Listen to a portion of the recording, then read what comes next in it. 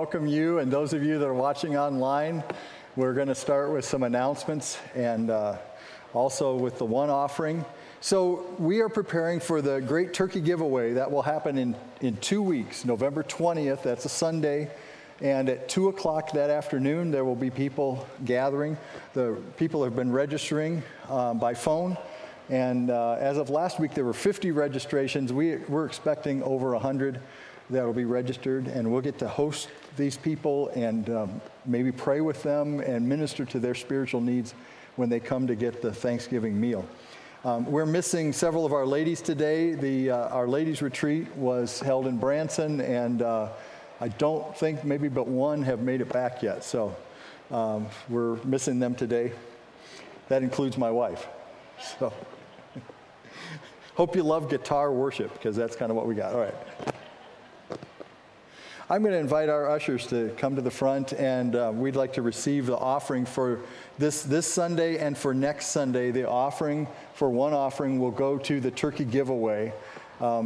Just the turkeys themselves that the church buys those turkeys, that, as Cheryl shared, that's over $2,000, and we could use your generous donations to support this ministry. So, Father, we want to thank you for this opportunity to be together in your house. We are so grateful that you are in this room and that you have come to meet us here.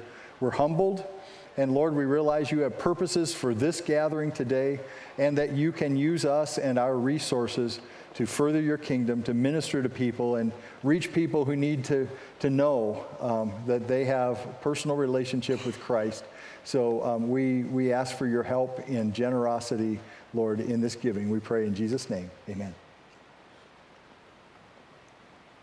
All right, you've got several announcements in your bulletin, and I'll start with the offering of thanks that's coming up in 2 Sundays as well. This will be November 20th, the Sunday before Thanksgiving. We, across the denomination in the Church of the Nazarene, we take a missions offering, and so next Sunday you'll get an envelope like this in the bulletin that will allow you to prepare to give, but be praying about that as we give to support a work that's in 164 countries. Some of the countries we can't even name because they are countries where it's illegal to be a Christian or to have missionaries, and yet we are there. And we call them creative access areas, and that's all we can say publicly. But we are at work around the world in 164 countries, and we want to encourage your generous support for that giving as well. Operation Christmas Child. You'll see that we need the boxes turned in just a couple weeks. This is one of 4 empty boxes that's available for somebody to fill. So I'm going to leave this right down on the front here. Out on the table out there, there's some boxes that have already been filled, and there, at least when I came in here, there were 3 other empty boxes. Let's just take care of these. It's a great opportunity to do something that will reach people that we may never meet this side of heaven. Let me just say this. Some of you know that my missionary son married a gal from Ecuador that he met there. She's an amazing Christian. And she was sponsored by Compassion International. So she was one of those children that somebody pays $38 a month to sponsor. And that helped her have an education at a Christian school and meals and developed her as a Christian leader. The Samaritan's Purse that run this ministry for Operation Christmas Child would often come to the school she was attending in Riobamba, Ecuador, and distribute these boxes. And so we were promoting it at our church, and she was there for a service, and she goes, "Oh, let me tell you, I got those boxes." And she was from a single-parent home where there was great need. And she said, "I remember," and it was interesting to me because of the things you put in the box, there's a list of the items, that she said, "I remember getting socks. I got new socks in my Operation Christmas Child box." And that blessed her. And so what we take for granted, but there's great need. And Samaritan's Purse will take those boxes where they need to be and meet needs. So I just want to encourage you in that. You'll see in your bulletin an advertisement for the new ministry T-shirts, and we want to get those ordered so that we have them to wear for the turkey giveaway. We'll all just be identified by our shirts that day, and the deadline to order is this Wednesday. Teens Encounter is this weekend, and it's 5, so parents, listen up. 5 o'clock this Friday is the time to meet and go. Meet at the church. Our kids' Christmas program is planned, and the rehearsals will start this Wednesday, and that's kind of how they did it last year. It's Wednesday night rehearsals. If you've got kids that are in there, just want you to be aware to get them here on Wednesday night. Our monthly ladies' night is this Tuesday here at the church in the Commons area down by the Family Ministry Center. It's a potluck dinner, so ladies, if you're coming, plan what you want to bring. And then it's the sign painting time, which is some really cool signs. And the Great Turkey Giveaway, we're trying to finish up the collection of the food today, because then our people that are going to fill in the gaps are going to have to go the next week and a half and get that done for us. So if you have food to donate for the meals for the turkey giveaway, there is a list out on the table out here if you're not aware. And if you just want to let me or Cheryl know that if you're planning to go get some stuff but it's not here today, let us know that, and we'll be able to plan accordingly. In your seat back, there's the Connect card, and if you're new with us today, I just encourage you to fill one out and either give it to an usher when they pass the plates again, or give it to me after the service.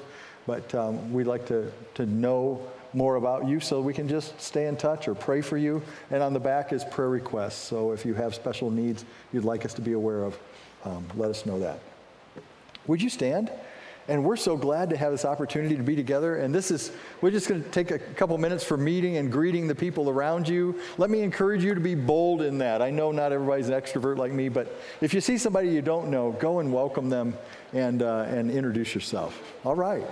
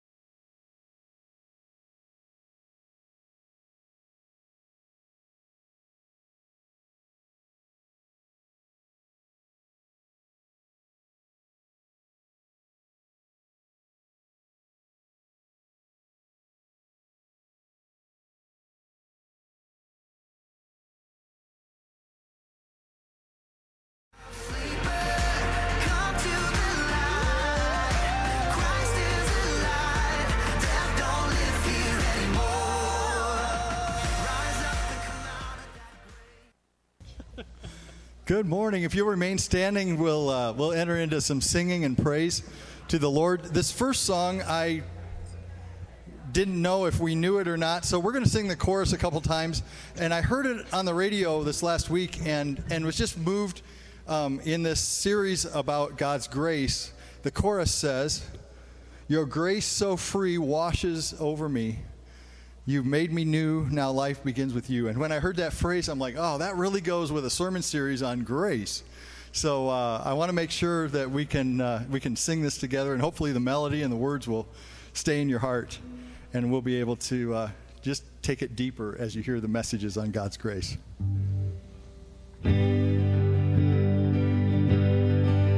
Oh, your grace so free washes over me.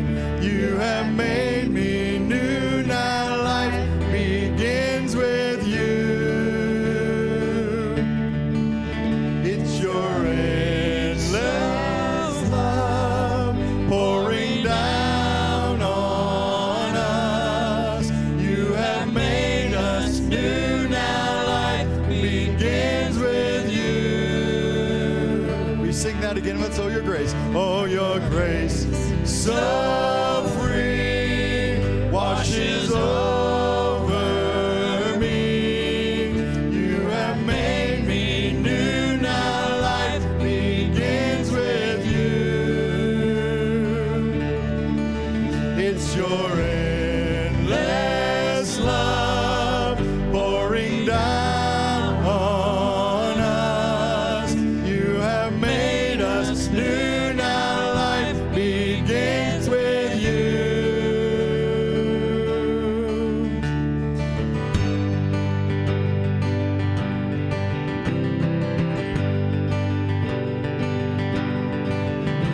Alone in my sorrow and dead in my sin, lost without hope, no place to begin. Your love made a way to let mercy come in. When death was arrested, my life began. Ash was redeemed, only beauty remains, and my orphan heart was given a name. My mourning grew quiet, my feet rose to dance. When death was arrested, my life began. Oh, your grace, oh, your grace, so free, washes over me. You have made me new. Now life begins with you. It's your endless love pouring down on us. You have made us new. Now life begins with you. Released from my chains, I'm a prisoner no more. My shame was a ransom he faithfully bore. He canceled my debt and he called me his friend. When death was arrested and my life began. Oh, your grace so free washes over me. You have made me new. Now life begins with you. It's your endless love pouring down on us. You have made us new. Now life begins with you.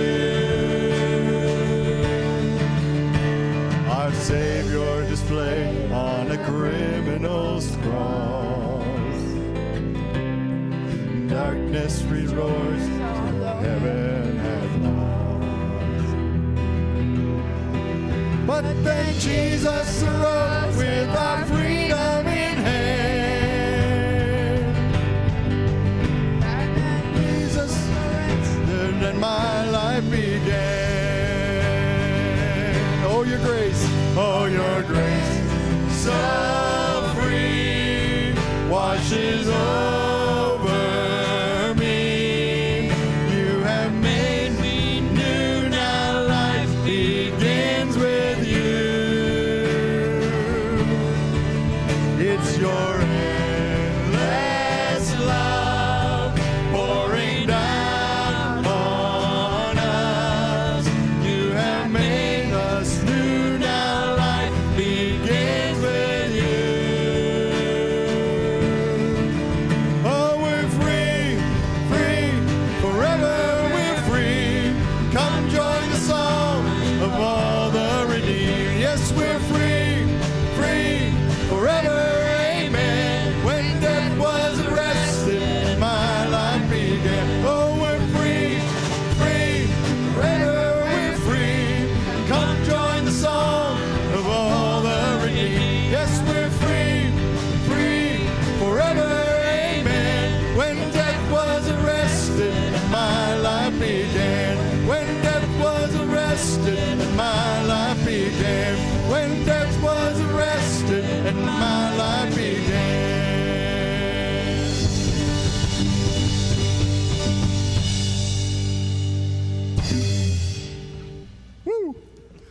Amen. Hey, first day of the week is Resurrection Day. That's why we worship on Sunday, not on Saturday. And so we can rejoice. Death was arrested, and it means new life for us. Praise the Lord.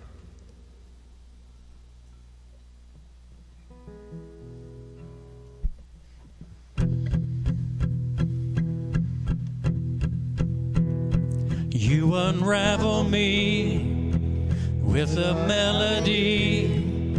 You surround me with a song of deliverance from my enemies, till all my fears are gone. I'm no longer a slave to fear. I am a child of God. Yes, I'm no longer a slave to fear. I am a child of God.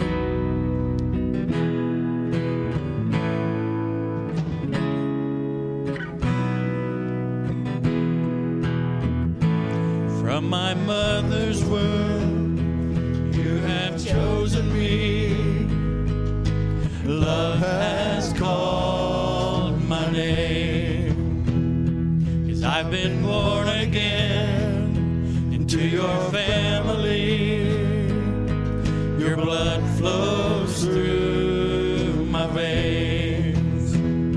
'Cause I'm no longer a slave to fear. I am a child of God. I'm no longer a slave to fear.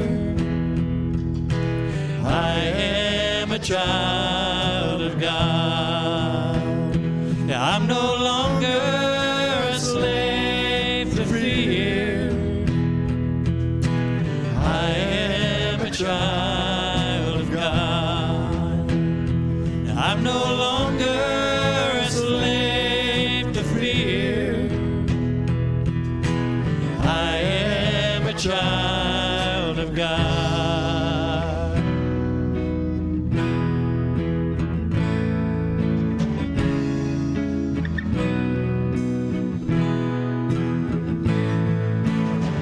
You split the sea so I could walk right through it. My fears were drowned in perfect love. You rescued me so I could stand and sing. I am a child of God. You split the sea so I could walk right through it. My fears were drowned in perfect love. You rescued me so I could stand and sing. I am a child of God. I am a child of God. I am a child of God.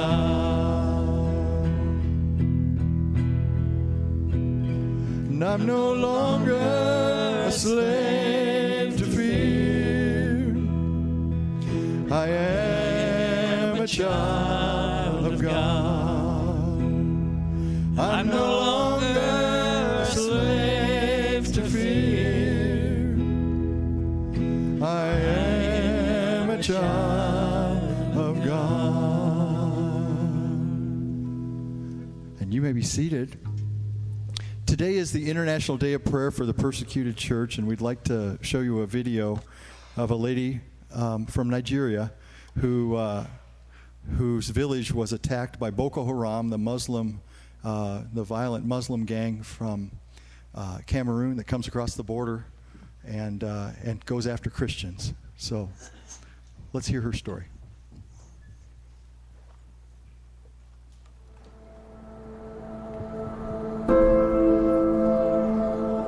My name is Rebecca. I live in the north of Nigeria. One evening I was out with my daughter, and on our way home we saw smoke rising above our village.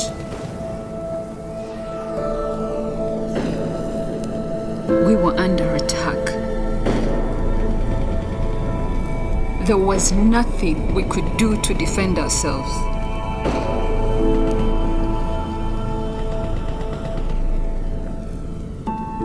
My husband and I were married in that village. My wedding day, it was the happiest day of my life. Some members of our church gave us a wedding gift. It was a Bible. We read it together every day.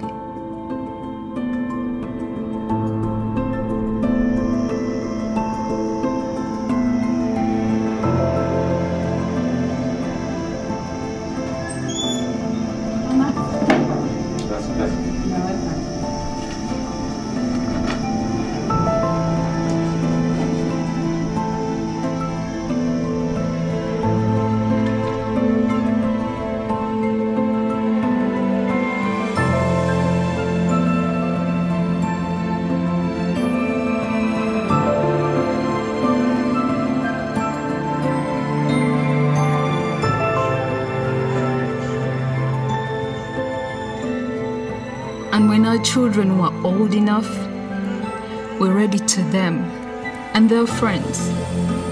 Let the little children come to me. Let the little children come to me. And do not forbid them. And do not forbid them. For such is the kingdom of heaven. Such is the kingdom of heaven. Matthew chapter 19. Matthew chapter 19. Verse 14. Verse 14. On the day our village burnt to the ground, my husband and my son were killed in the attack. I was devastated. I mourned for many months.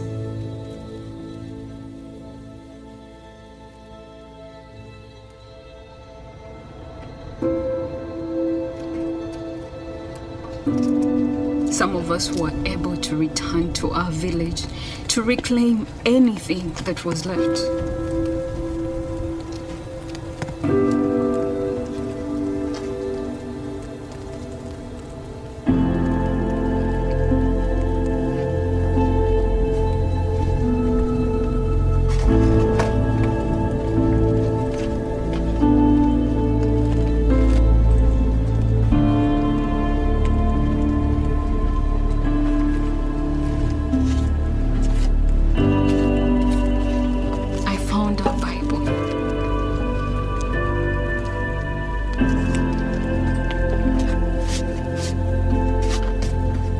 Parts of Genesis and Revelation were burnt, but the rest was mostly intact. Thank you, Lord. Thank you, Lord.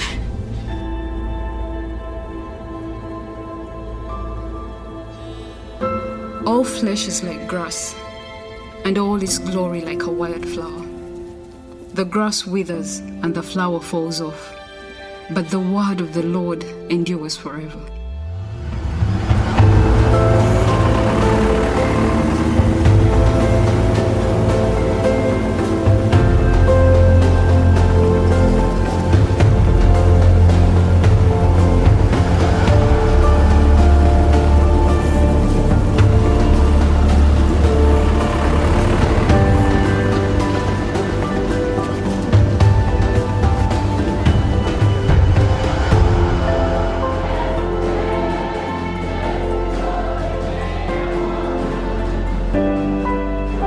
I still use this Bible.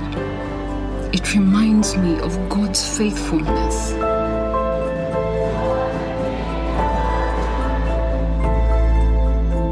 Naked I came from my mother's womb, but naked I shall return there. The Lord giveth, and the Lord taketh away. Blessed be the name of the Lord.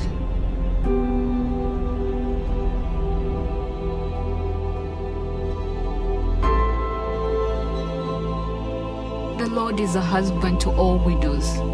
I look to him for every need. This is what I am still holding on to.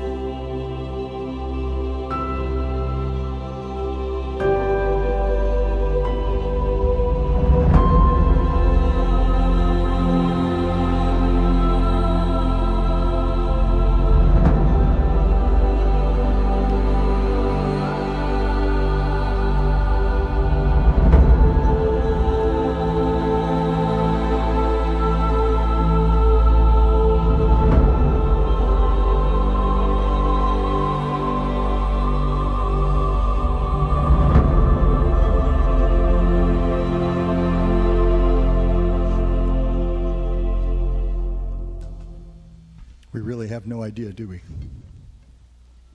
Would you stand and declare that scriptural truth? The Lord gives and the Lord takes away. Blessed be the name of the Lord.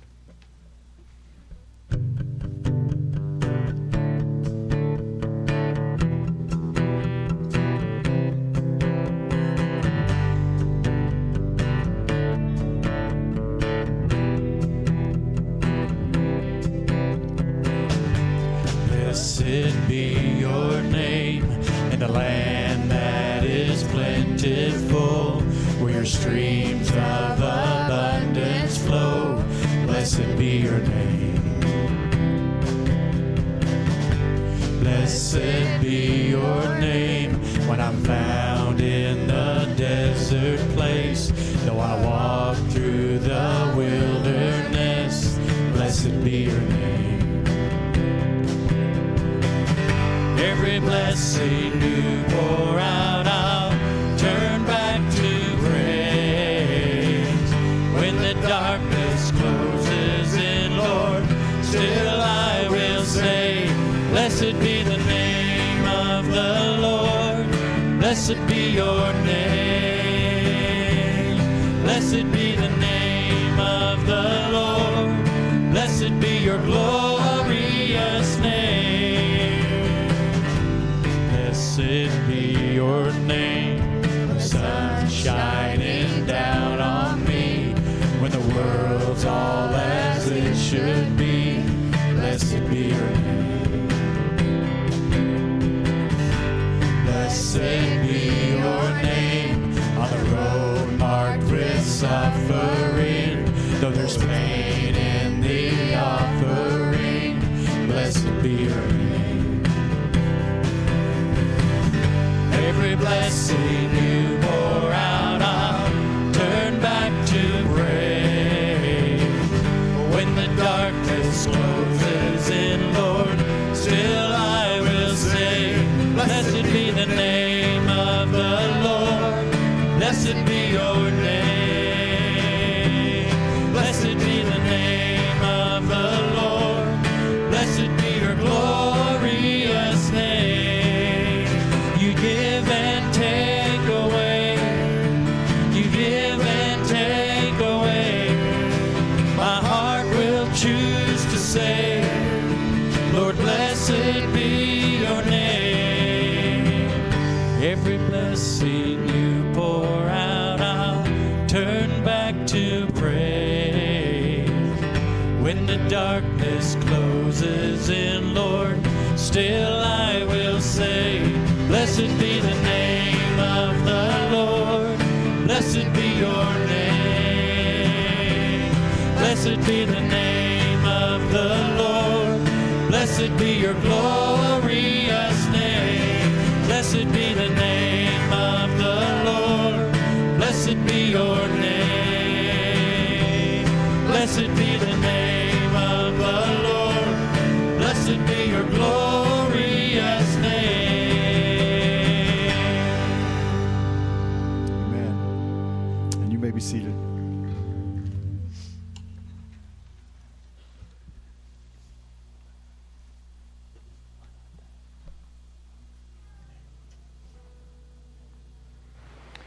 Well, church, we need to pray together.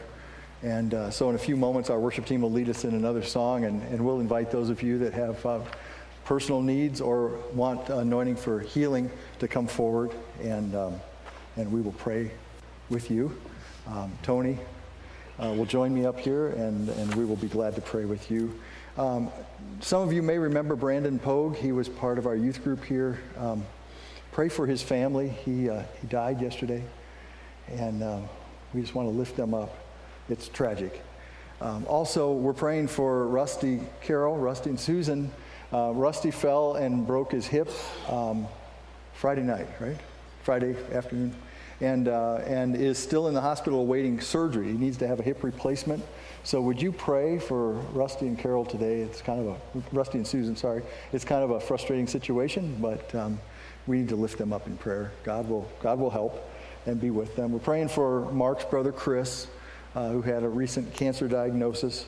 And we've been so glad to have Stacy back with us, Mark and Stacy. She had her procedure done in Kansas City, KU Med Center, and she's back.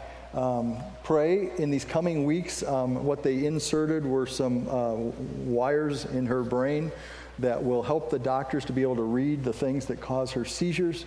And so over the next several weeks, that's what they're going to do. So when she has seizures right now, that's kind of a good thing in the sense that then the doctors get the information they need so that they can make some adjustments later that could hopefully bring great relief to the situation with her seizures. But it's really good to have them back with us. And we just want to pray together. After I lead us in some prayer, we're going to invite the teens to come forward as they're headed to Encounter this week. And I just think it'd be powerful if the church body could just gather around our teens. Let me just share this. I was part of a pretty powerful youth group. I had a youth pastor for 5 years who was pretty impactful on my life. He's in heaven today, but what he did in ministry and the relationships with God that we began and the relationships with each other are still going on. I got a text this week. We have a Facebook page, a private Facebook page, and so we stay in touch and we can share prayer requests. And I mean, this is 45 years ago, okay? And it's still happening because we're serving Jesus all over the country. And I got a text this week that said, "Hey, Fred, we're getting ready to do a cruise and wondered if you and Cheryl want to come with us." And I've got like 20 people from our youth group, and we're getting old. So I just want to say that what happens in the here and now, like with our young people and our children, is really key to their future. And I had some dedicated lay volunteer Sunday school teachers that impacted my life. I will be forever grateful. It's part of the reason I get to stand here on Sunday morning is because of the ministry they did back then. So we really want to pray over our youth before they head out to this retreat. And so if you would stand once again, and Tony and I will come down here with anointing oil. If you'd like to be anointed, just come forward during the song and we'll pray with you. And then we'll lead into our other prayer time for these requests.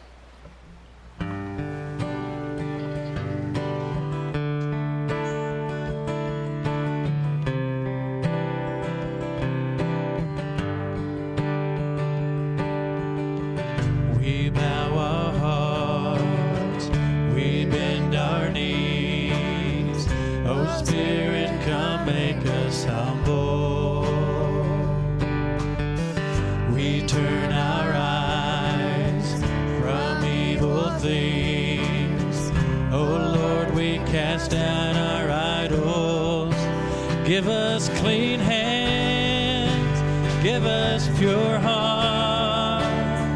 Let us not lift our souls to another. Give us clean hands, give us pure hearts. Let us not lift our souls to another. And God, let us be a generation that seeks your face, oh God of Jacob. And God, let us be a generation that seeks your face, oh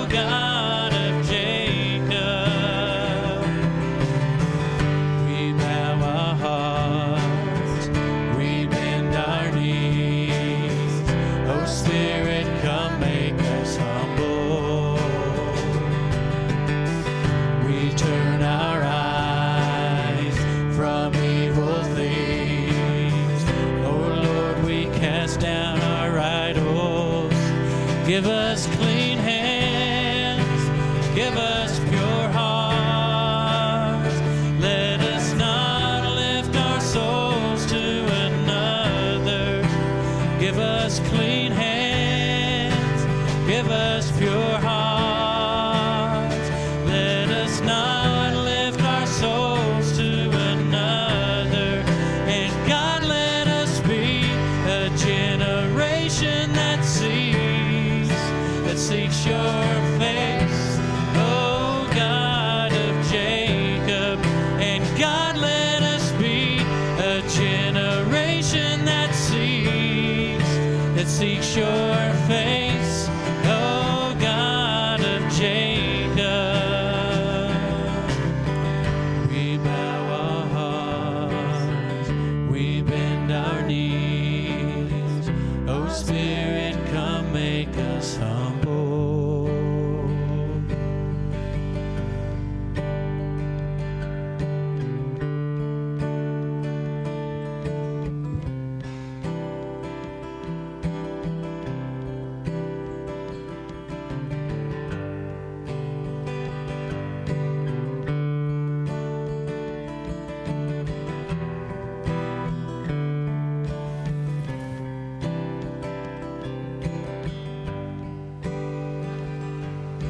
I'm going to invite the church family, if you'd like to gather around our young people.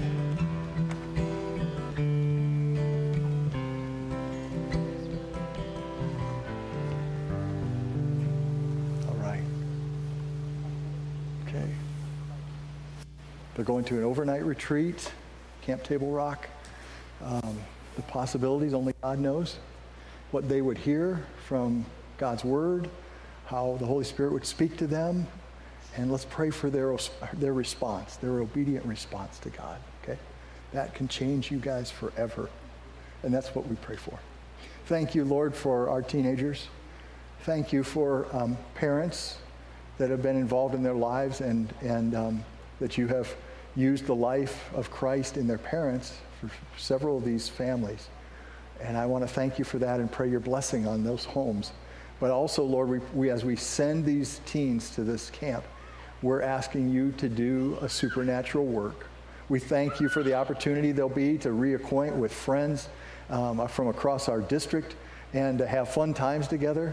But we also pray that the truth of your word will penetrate their hearts and that they will say yes to you. Whatever you ask of them and whatever you need from them, that their answer will be yes. And I pray, Lord, you would build the foundations of relationship that I've been able to testify to in my own life that will hold them steady across the years until you come again. So we pray blessing over the Encounter weekend. We pray, God, that you would speak and move in mighty ways that will create the stories that we will tell years from now of what God did. And I pray it in Christ's name. Amen. Amen. We love you guys. We really do. Praise the Lord.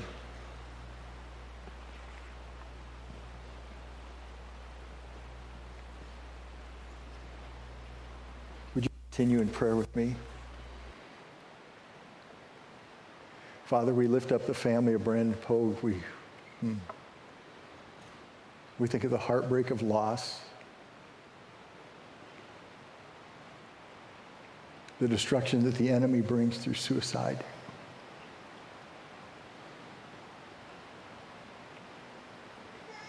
In the name of Jesus,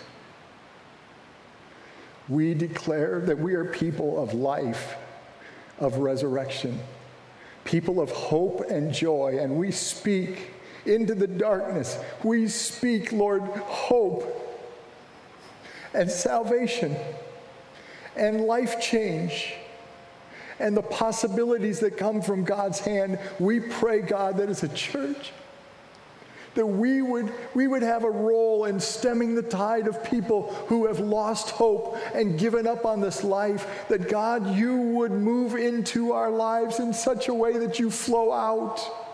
And in that flowing out, peace is spread in our world, and there, people see there is a possibility to live this life with joy. It's not something we drum up, but it's from the Lord. And we pray too, God, that you would fill us with the message of hope, that the God of all hope would so fill us that you overflow out of us. And so we pray in our community for those who are living hopelessly today, that it would not be too late, that we could have a role in spreading the message of salvation and hope in our world. Lord, we pray for Rusty today, and we lift this man to you. He's already been through many, many things, and you know the needs that are right there and how discouraging it can be to wait. So I pray for he and Susan. I lift them up to you, God. Bring the answers that are needed. And then, God, we pray for our sister Stacy, and we thank you that you've been walking with Mark and Stacy through these times. And we thank you you've gotten her through this procedure, and now there's other things to be done. We pray, God, you would work these things together for good in their lives. And then, Lord, we come to you with ourselves. We are here on purpose in your house today. And we pray that you would flow freely, that the message of your word and that the truth we need to respond to would be so clear as your Holy Spirit does his work. And that, Lord, we would be changed by your presence and your power. Here we are. Lord, would you band us together with other churches in this community, that together we would lift up the name of Jesus in this area, and that he would be seen as the rescuer, the savior, the sanctifier, the one who can make all the difference. Use us, not only alone, but together. And we pray that you will flow freely here and pour out direction, blessing, help, that we would hear your call on our lives, that we would say yes in this moment. In Jesus' name I pray. Amen. Amen. You may be seated. I'm going to invite the ushers to come forward for the giving of our regular tithes and offerings.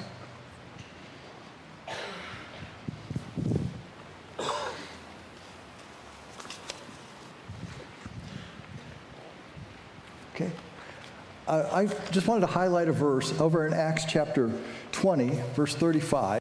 And you may remember this when Paul met with the Ephesian elders. He was on his way to Rome, and it was a sad time because they figured they would never see him again.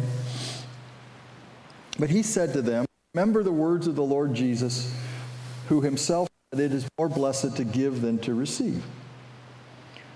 And so he's quoting Jesus. Now that doesn't appear in the Gospels, but it was known in the early church that Jesus had said, it's more blessed to give than to receive. I like how the New English Bible says it, and that's why I wanted to share it before the offering. The New English Bible translates that verse and says, happiness lies more in giving than in receiving. Happiness lies more in giving than in receiving. Well, as we give today, may you experience the blessing of God. Pray for us. Dear Heavenly Father, Lord, we thank you so much that we have the opportunity to be in your house today, Lord. Lord, we thank you for the many blessings that you pour out to us constantly. Lord, as we offer back a portion of what you allow us to be stewards over, Lord, we just ask that you bless it and multiply it, Lord, and use it to further your kingdom. Lord, we love you so much, and we ask these things in Jesus' name. Amen.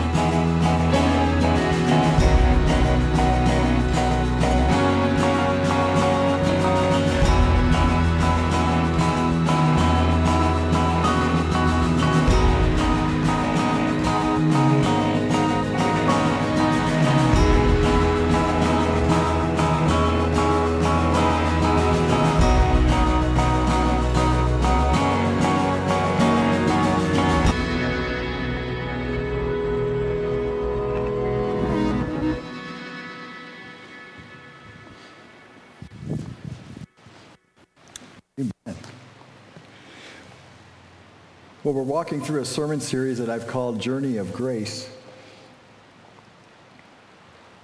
And God's love comes to each of us from birth to death because he continually wants to initiate a relationship with us. He never gives up. And every person on the planet is on a journey of grace from the moment we're born until we leave this earth. The grace of God pursues us throughout our lives. Think of that. The grace of God pursues us throughout our lives. There's the seeking grace of God that comes to us even before we're aware that we need God or that there is grace. The most significant moment on your spiritual journey is that moment where you come to God, confess your sins, open your life, and allow him to forgive you and come and live in you, and you experience saving grace. Well, after this experience of saving grace, God grows us to see a further spiritual need. We call it sanctifying grace. Being raised in the Church of the Nazarene, I think about God's grace in two distinct moments: saving grace and sanctifying grace. At age 6, I responded to God speaking to my heart and revealing the sin in my life, the things I had done against him, and I came forward in a service like this and knelt at the altar to confess my sins and receive Jesus as my Savior. And that night I knew my life was changed. I had begun a relationship, a personal relationship with Jesus Christ. It was about 2 years later that I was in another service. An evangelist was preaching. It wasn't even in a Nazarene church, but God was speaking that night and talking to me about surrendering my life completely to him. I went forward again, and I laid my life on the altar, if you will. I gave myself completely to God. The holy God calls us to be holy. Wouldn't it be cruel if he called us to a life of holiness and did not provide the way to do it? A loving God would never do that. Instead, God knows what he calls us to, and he provides all that we need to be fulfilled in the calling to holiness. And although we might step back and say, well, I could never be good enough, or I couldn't be holy, you can sense that God will say to you, we can do this together.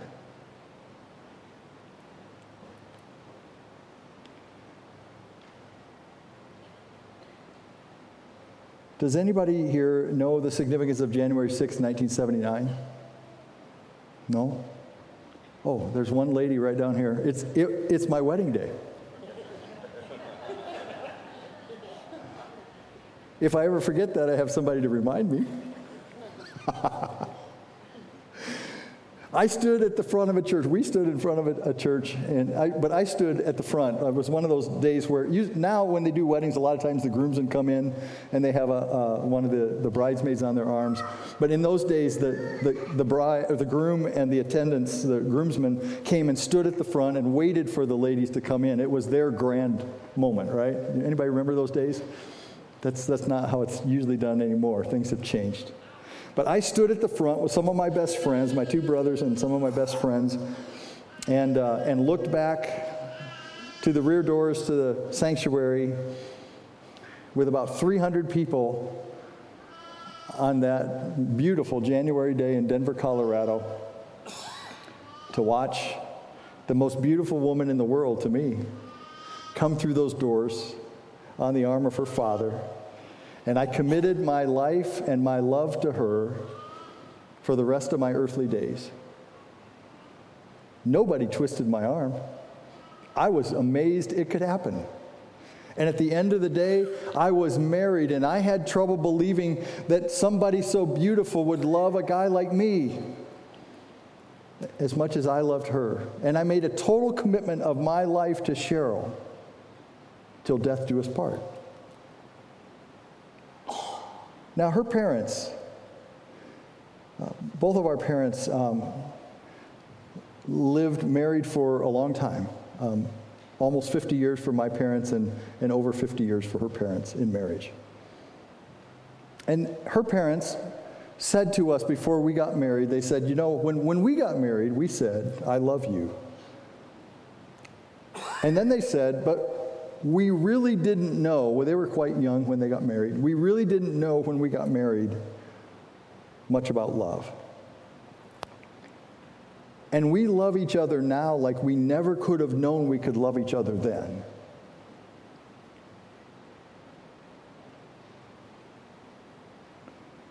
And we thought we were in love a lot right then. It was enough to get married. But we now understand more of what they were trying to communicate to us, that a 20-year-old groom and a 19-year-old bride could not understand in that moment in 1979. Can anybody else relate to that? And we're on a journey that's a full commitment to each other, but also a journey where we grow and we grow in love and we grow in care for each other, and it's richer than it's ever been before. And I would say to my wife, we've come a long way, baby. Now, before you go and ask Cheryl, I'll just tell you right up front, I have issues. I'm not perfect. I have weaknesses and shortcomings, but I am definitely fully committed to my wife in marriage. So if you take that human relationship of marriage and you think about relationship with God, the commitment is similar to what God asks of us. He calls us to a holy life, and the entry to that holy life is that we would be all His. We would be totally committed to God, and as we commit ourselves fully to Him and He receives all of us, then we receive all of His resources, all that He is. And that surrendered commitment to God is made possible by sanctifying grace. And there's a wonderful example in the New Testament about a person that we can watch the change of sanctifying grace happen in their lives. It's the Apostle Peter. I want us to go to John chapter 21, and I'll put the verses up on the screen. Jesus has been raised from the dead. He has appeared to the disciples, so Peter has seen Jesus alive. He knows this is real, but a lot happened before Jesus' resurrection. So here's what the scripture says. After Peter had seen Jesus risen, Simon Peter said, I'm going fishing. We'll come too, they all said. So they went out in the boat, but they caught nothing all night. And at dawn, the disciples saw Jesus standing on the beach, but they couldn't see who He was. He called out, Friends, have you caught any fish? No, they replied. Then He said, Throw your net on the right-hand side of the boat, and you'll get plenty of fish. So they did, and they couldn't draw in the net because there were so many fish in it. Then the disciple whom Jesus loved, that would be John, said to Peter, It is the Lord. So near the end of John's gospel, Peter goes fishing. Now, fishing was Peter's origin story. I mean, that's where he started. That's where Jesus met him. It's where he came from. Fishing was what Peter used to do before Jesus called him to leave the nets and fish for men. Peter then walked closely with Jesus for 3 years. He was discipled by Jesus, but the agony of his betrayal of Jesus before the cross, and the despair of the crucifixion, and then the inexplicable reality of the resurrection, Peter had apparently had enough. His brain was jumbled. He didn't know what to make of it all. Do we have any fishermen here? Come on now. You're out there, right? Have you ever gone fishing just to try to clear your mind, just to try to sort things out, right? Go out there by yourself in the quietness, and somehow the dust can settle and things can be seen a little clearer, right? So Peter was up against these emotional and spiritual struggles that I think were threatening his commitment to follow Jesus. How would you deal with knowing that you were the one who had denied Jesus just before he was condemned to die on a cross?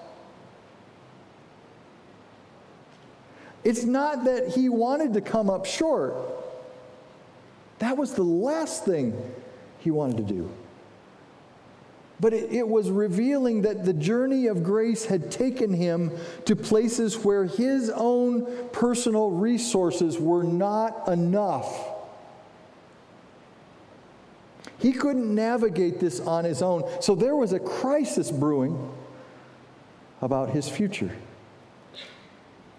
Now, when we flip the pages of Scripture from John chapter 21 into Acts chapter 2, we'll realize that fewer than 2 months later, it's Peter, this same guy, standing in front of an open market and strongly proclaiming salvation in the name of Jesus.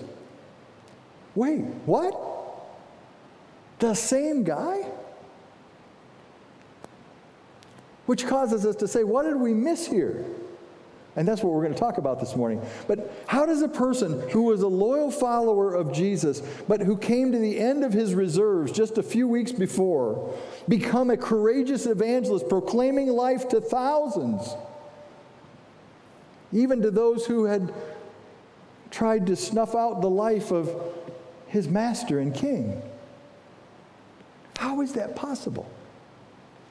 And what we have to realize is that no amount of moral will, no amount of spiritual good intentions could make up the difference to take Peter from the guy who said, I'm just going to go fishing, to the guy who stands on the day of Pentecost and thousands receive Christ as their Savior.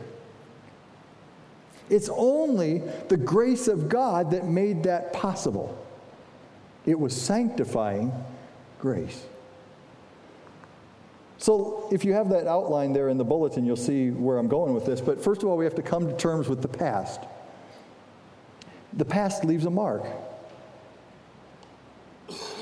From the past, we may have amassed baggage, residue, things hanging on, wounds, default settings of how we have always lived. And an honest movement toward sanctifying grace means we have to recognize those things and then consecrate them, turn them over to God, release them to God. The places we've been, the things we've done, I call it the BC days, the before Christ days. Yes, we've experienced His saving grace, so we have been changed and we've been forgiven for those things, but some of those things just have a way to hang on. And it can be like an anchor holding us down, pulling us back. So I would ask you this, what are some elements from your past that are still hanging on? Things you're still struggling to deal with in the day by day. They're forgiven, they're under the blood, but they're pulling on you the wrong direction. Those are what you need to release to God in your surrender to sanctifying grace.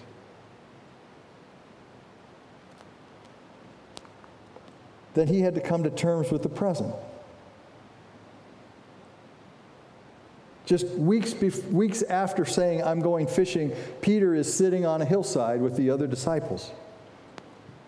He's listening to Jesus. And the scripture records in Acts chapter 1, so when they met together, they asked him, Lord, are you at this time going to restore the kingdom to Israel? I mean, that was the burning question. Now we've got his attention, let's ask Jesus. Hear his answer. He said to them, it is not for you to know the times or dates the Father has set by his own authority, but you will receive power when the Holy Spirit comes on you, and you will be my witnesses in Jerusalem and in all Judea and Samaria and to the ends of the earth. After Jesus said this, he was taken up before their very eyes, and a cloud hid him from their sight. And try to process all that. So then the scripture goes on to say, they were looking intently up into the sky as he was going, when suddenly 2 men dressed in white stood beside them. Men of Galilee, they said, why do you stand here looking into the sky? This same Jesus who has been taken from you into heaven will come back in the same way you have seen him go into heaven. Then they returned to Jerusalem from the hill called the Mount of Olives, a Sabbath day's walk from the city. Then, when they arrived, they went upstairs to the room where they were staying.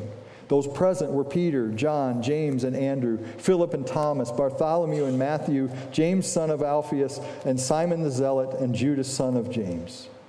They all joined together constantly in prayer, along with the women and Mary, the mother of Jesus, and with his brothers.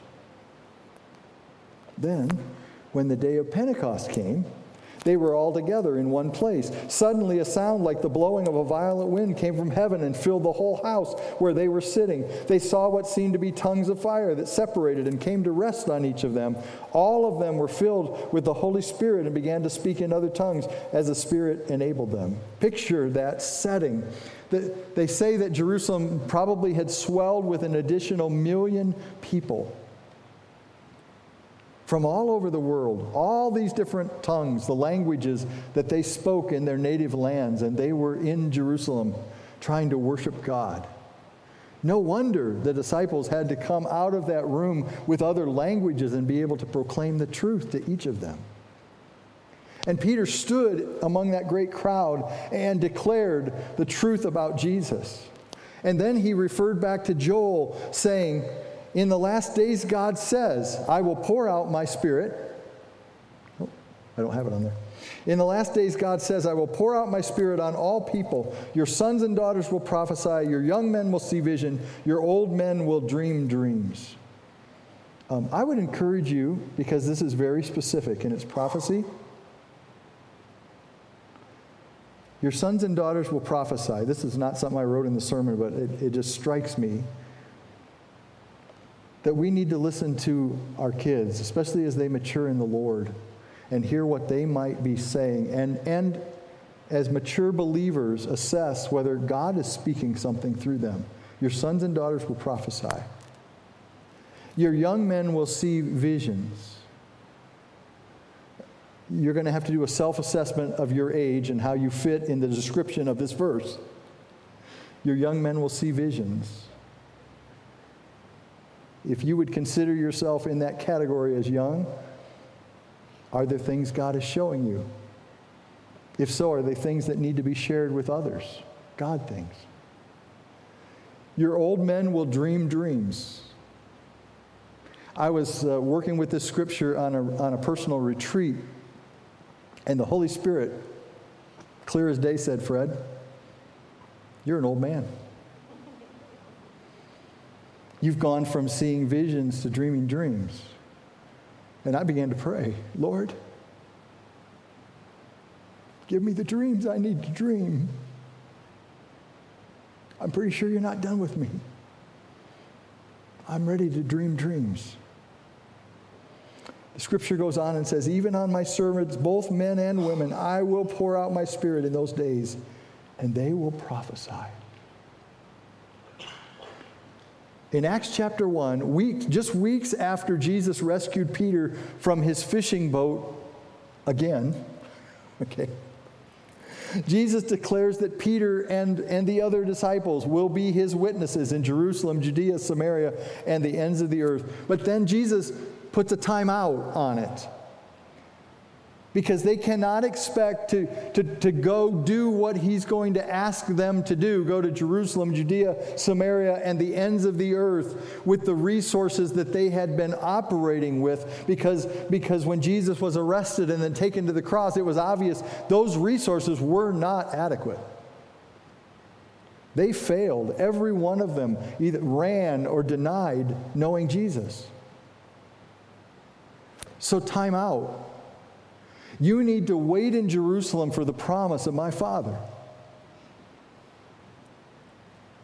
So it's off to the upper room for 10 days of prayer and seeking God. And that's where the change happened, because they stopped and obeyed. Sanctifying grace is the result of seeking God, seeking all that God is and has. But the work that happens in the upper room is costly to us, because it's a place where we come face to face with our own weaknesses, our lack. We see the magnitude of His purpose for our lives. I mean, we get enough of a glimpse of it that we go, oh, no, God, I can't do that. And He comes and says, that's what I made you for. And in that, we have this gap between what we think is possible and what God says is possible. And something has to come between to take us from here to there. And that something is sanctifying grace.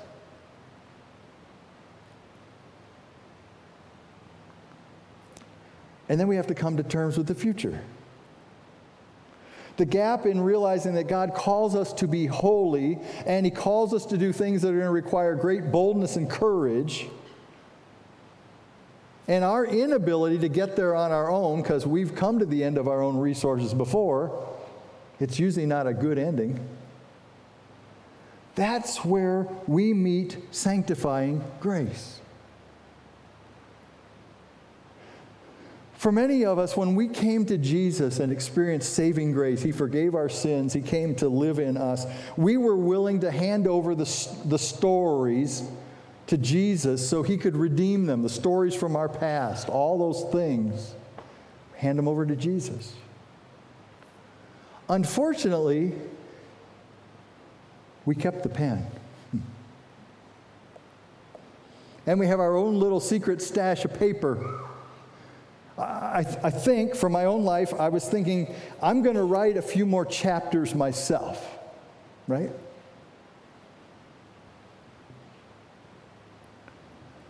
And sanctifying grace leads us to that moment of surrender. Palms down, where we let Him have it all. Even the pen, to write every page in the future of our life. Every chapter that's to follow. I think you know the Holy Spirit is really good at making us aware of our spiritual needs. He's kind of relentless. And after we experience God's saving grace, God's Holy Spirit begins to reveal that there's a struggle that's happening inside of us with sin. Paul does a great job of describing it in Romans chapter 7. He says, it seems to be a fact of life that when I want to do what is right, I inevitably do what is wrong.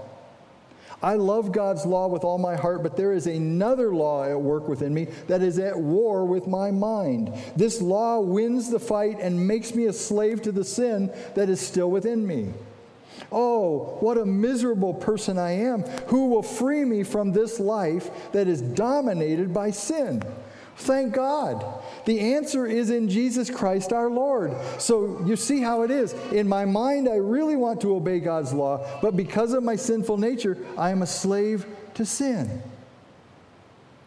And the issue arises because the old life and the new life are not good roommates. They're inside of you and they do not live well together. If you read Romans chapter 7, that's what it's about. The struggle that happens because these two don't want to live together inside of you. And even though we have a new life through God's saving grace, the battle against sin still continues in us. The tension we feel can be used by the Holy Spirit to show us there's a different way to live. We don't have to live the rest of our days in this constant battle with sin. It's like we have a divided heart because the old life and the new life are attempting to share space. The only way to end this battle is to allow the Holy Spirit to be the leader in your life and to evict that sinful nature. Romans chapter 8. For the sinful nature is always hostile to God. It never did obey God's laws, and it never will. That's why those who are still under control of their sinful nature can never please God. That's a pretty all-encompassing statement. If you have a heart that says, I want to please God with my life, this verse speaks to where you may be, and you need help because there's a gap there from the holy life God calls you to your own inability to live that life. And sanctifying grace deals with our sinful nature. It comes to us as we surrender completely to God. Romans chapter 12, verse 1. Therefore, I urge you, brothers and sisters, in view of God's mercy, to offer your bodies as living sacrifices, holy and pleasing to God. This is your spiritual act of worship. Do not conform any longer to the pattern of this world, but be transformed by the renewing of your mind. And so what I put in red on this slide is something I heard said about this passage. You're either on a path to conform to the ways of the world, or you are trusting God to lead you on a path that transforms you out of the old and into the new.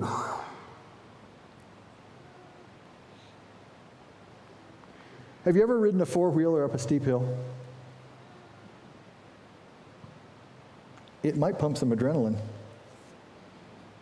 So when you sit at the bottom, you know there's no halfway. You don't want to find out what will happen if you go halfway up that hill and stop. If you let off the gas, you're going to start going backwards. Now, I have some limited experience with this. There's a hill in North Dakota I will never forget because it was a steep hill and I was on a four-wheeler with two other guys riding up that hill. We wanted to get to the top and see the vista view, see the whole valley. It was a great sight. But we talked about it at the bottom, and two of us were on borrowed four-wheelers and not very experienced. And so the experienced guy who owned the four-wheelers and didn't want to have them torn up took time to explain to us at the bottom, hey, fellas, when we start up that hill, you go full throttle and you don't let off until you get to the top. Well, we took off. And in that roar of noise that happens when you're full throttle on a four-wheeler, I was about halfway up that hill and I heard the one behind me cut out. And I thought, did his motor stall? What happened? And what had happened was he had the more bouncy tires on his four-wheeler, and he hit a couple bumps going up that hill, and it kind of threw him off the trail, and all of a sudden he's headed into deep weeds, and so he stopped. Well, he's still on the hillside, the steep hillside, and both of us looked back and saw him in that split second where he was stopped on that hill, and we knew he's not going to stay stopped very long, right? And we were like, no, give it gas. And he started to roll backwards and gain that momentum going the wrong way. And it was frightening. I really thought he was going to flip and roll that four-wheeler, and it could have been the end of him. He braked in the weeds, and it stopped. We were both very relieved and surprised. And the lead driver clicks on the brake, heads back down the hill to see if he can get him out of the weeds and get him back on the path. And then I heard him coaching him, man, you got to go full throttle all the way to the top of the hill. Do not stop. And here's the deal with the God life. That's why I told you the story. You can't do it without going completely in. Without completely committing to it. You've got to be all in. You've got to be willing to start from where you are with God's saving grace and then hit the throttle and go all the way to the top. But if you'll get on God's path through saving faith, He is not going to start something in you that He doesn't know how to finish. So God invites us on a journey to become more Christ-like, that we are powerless to do on our own. You can't do it.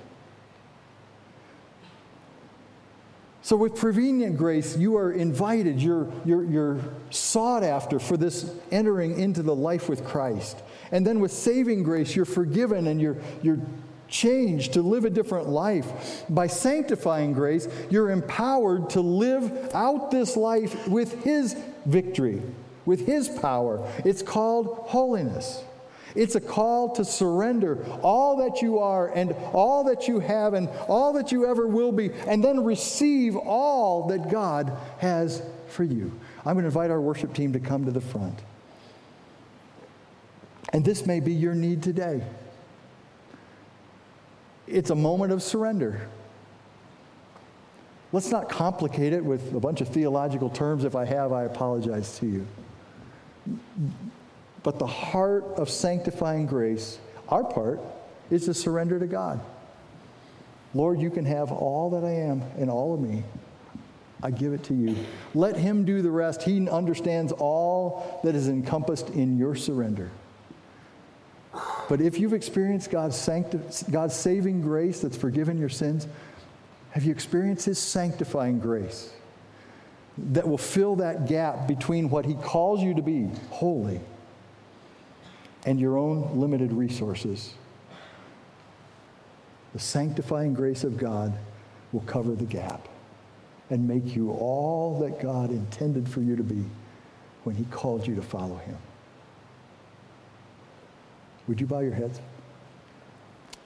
Jesus, I want to thank you that your truth is timeless. You made us. We've come to you with our sins and found that you had the power and the grace to forgive us no matter what we'd done.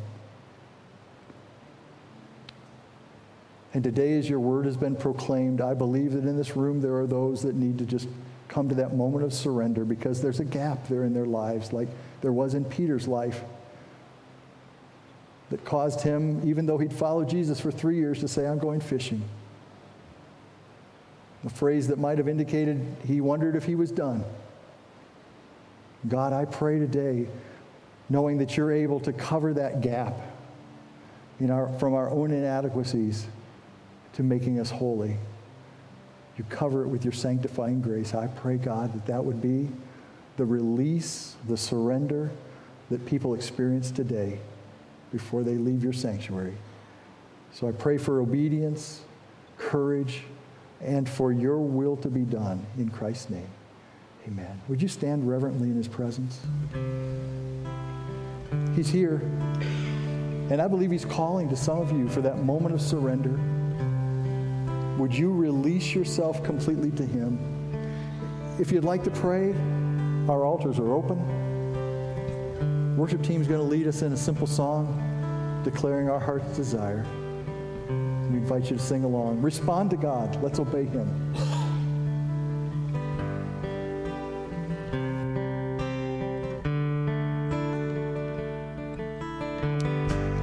Holiness, holiness is what I long for. Holiness is what I need. Holiness, holiness is what you want from me.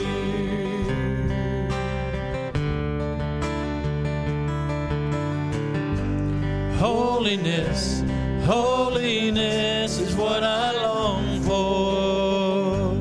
Holiness is what I need. Holiness, holiness is what you want from me. So take my heart and form it. Take my mind, transform it. Take my will, conform it to yours, oh Lord. Oh, take my heart and form it. Take my mind, transform it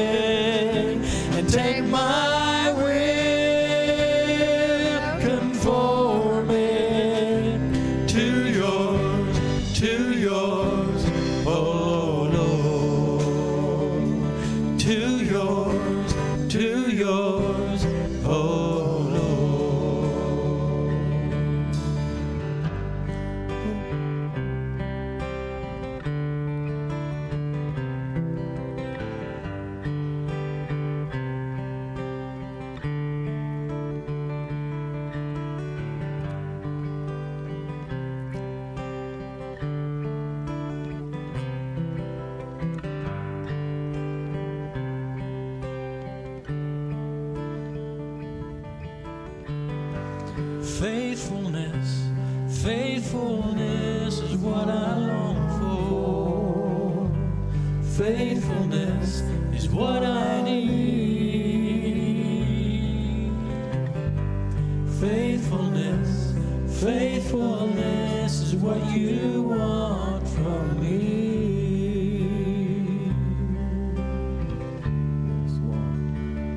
So take my heart and form it. Take my mind, transform it, and take my will, conform it to yours, oh Lord. Yes, thank the Lord. God, we thank you that what you call us to, you make available. Faithful is the one who calls us, who also will do it. Lord, help us to live in the truth of your word. Help us to share it with somebody else this week. Lord, may your grace so flow through us that people who are living outside of your grace, who may not even be aware of your grace, would encounter your grace this week. And now I pray over this congregation the truth of your word to him who is able to keep you from falling and to present you before his glorious presence without fault and with great joy.